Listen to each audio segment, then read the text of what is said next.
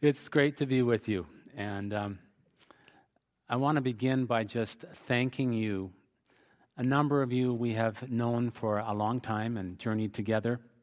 And you've been such an encouragement over the years as we spent 20 years in Africa, as we sought to establish a home for AIDS orphans. I was just at a meeting yesterday in Campbell River. Gorika Children's Home is still thriving. And you were a part of that. You know, that year that we came back, we thought we were fully supported. And so we thought, this is wonderful. We don't have to say anything about our support, and we can just focus completely on Gorika Children's Home. And so everywhere we went, they'd say, how's your support? 100%, no problem. And so we raised up all sorts of money for Gorika, and just about 2 weeks before we were to go, they said from the home office, oh, sorry, actually, we miscalculated. You're only about 80% support. But the Lord was faithful. Not only did he raise up all this money for the home, we never had to be concerned about support after that. So God is good. The slides behind me? Yeah, great. As you can see, our family is growing. I have 3 grandchildren, which are a great blessing, lots of fun. My one grandson, I don't have a lot of choice when I go to a shoe store. I have size 15 feet. So I don't have to waste a lot of time. I just go in and say, do you have any size 15? Yeah, we have 1 pair. I'll take it. So I took these one, and my grandson said, Babu, which is Swahili for grandfather, he says, you can't wear bumblebee shoes to church, but I do anyhow. When we returned from Africa after 20 years, Fellowship International Ministries, which is the mission arm of the fellowship, said that my job description was to implement a comprehensive training program to train and develop leaders for the multicultural ministry in our communities and our doorsteps. And I found that daunting at the time because I've been a doer. I've been a practitioner. I've been a bit of a lone ranger. And the idea of how do I train people?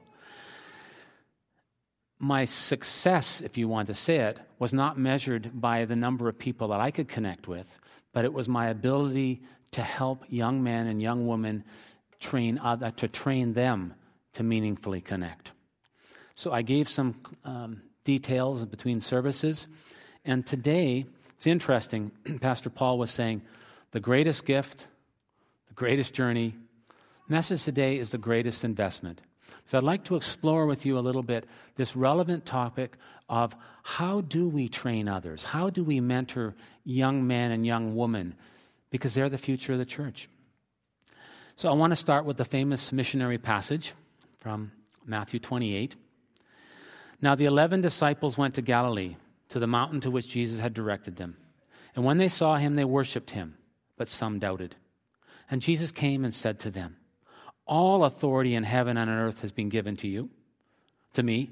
Go therefore and make disciples of all nations, baptizing them in the name of the Father and of the Son and of the Holy Spirit, teaching them to observe all that I have commanded you. And behold, praise the Lord, I am with you always to the end of the age.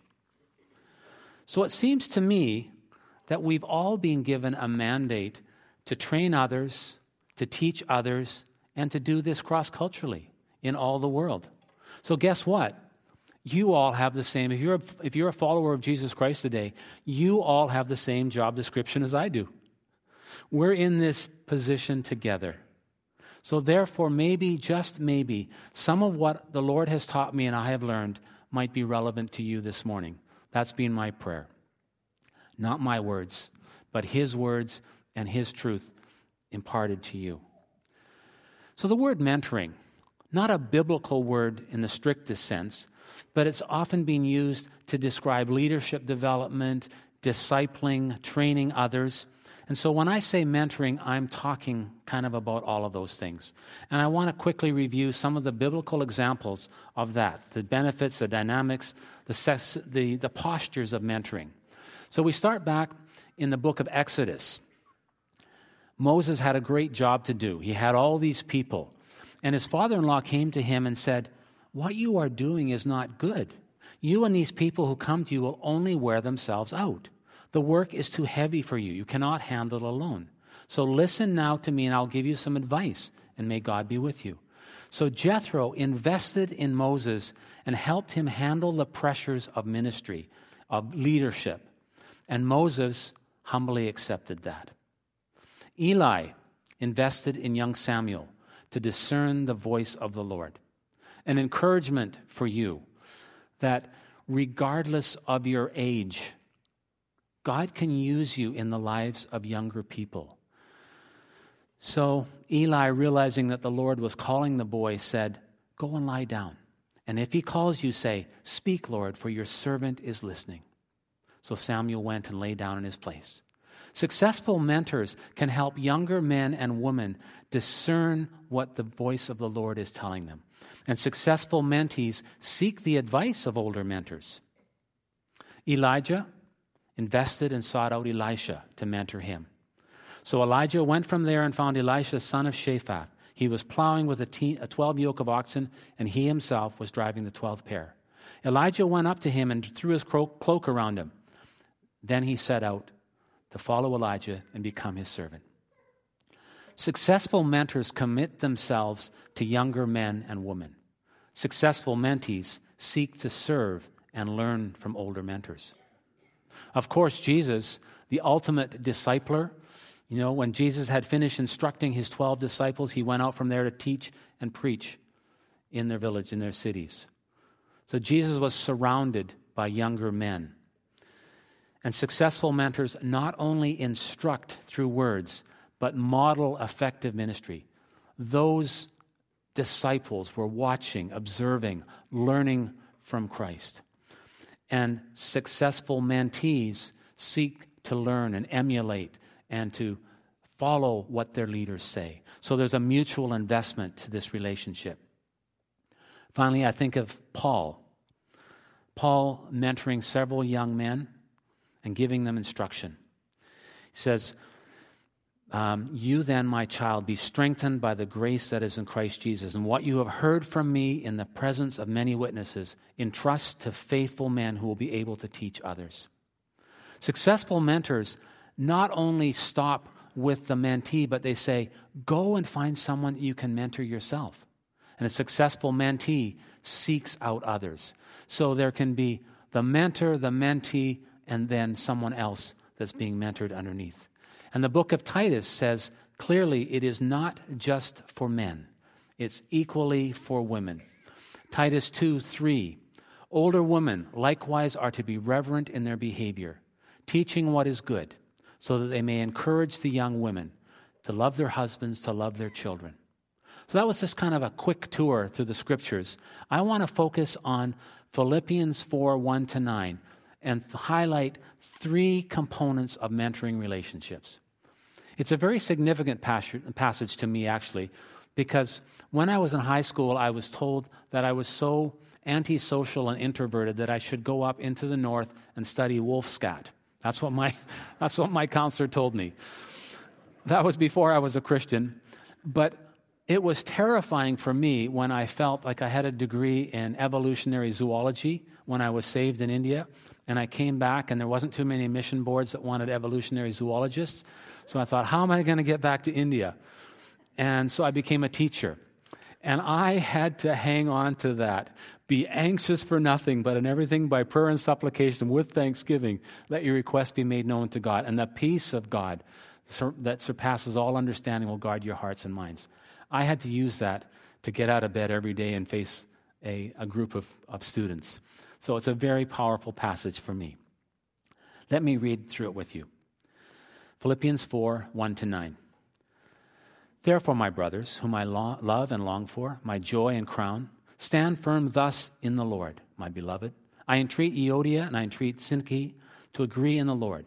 Yes, I ask you also, true companion, help these women who have labored side by side with me in the gospel together with Clement and the rest of my fellow workers, whose names are in the book of life. Rejoice in the Lord always. Again, I will say rejoice. Let your reasonableness be known to everyone. The Lord is at hand. Do not be anxious about anything, but in everything by prayer and supplication with thanksgiving, let your requests be made known to God. And the peace of God, which surpasses or transcends all understanding, will guard your hearts and your minds in Christ Jesus. Finally, brothers, Whatever is true, whatever is honorable, whatever is just, whatever is pure, whatever is lovely, whatever is commendable, if there's any excellence, if there's anything worthy of praise, think about these things. What you have learned and received and heard in me, practice these things, and the God of peace will be with you. So what can we learn about mentoring from this passage? Well, the first point is affectionate relationship. Therefore, my brothers, whom I love and long for, my joy and crown, stand firm thus in the Lord, my beloved.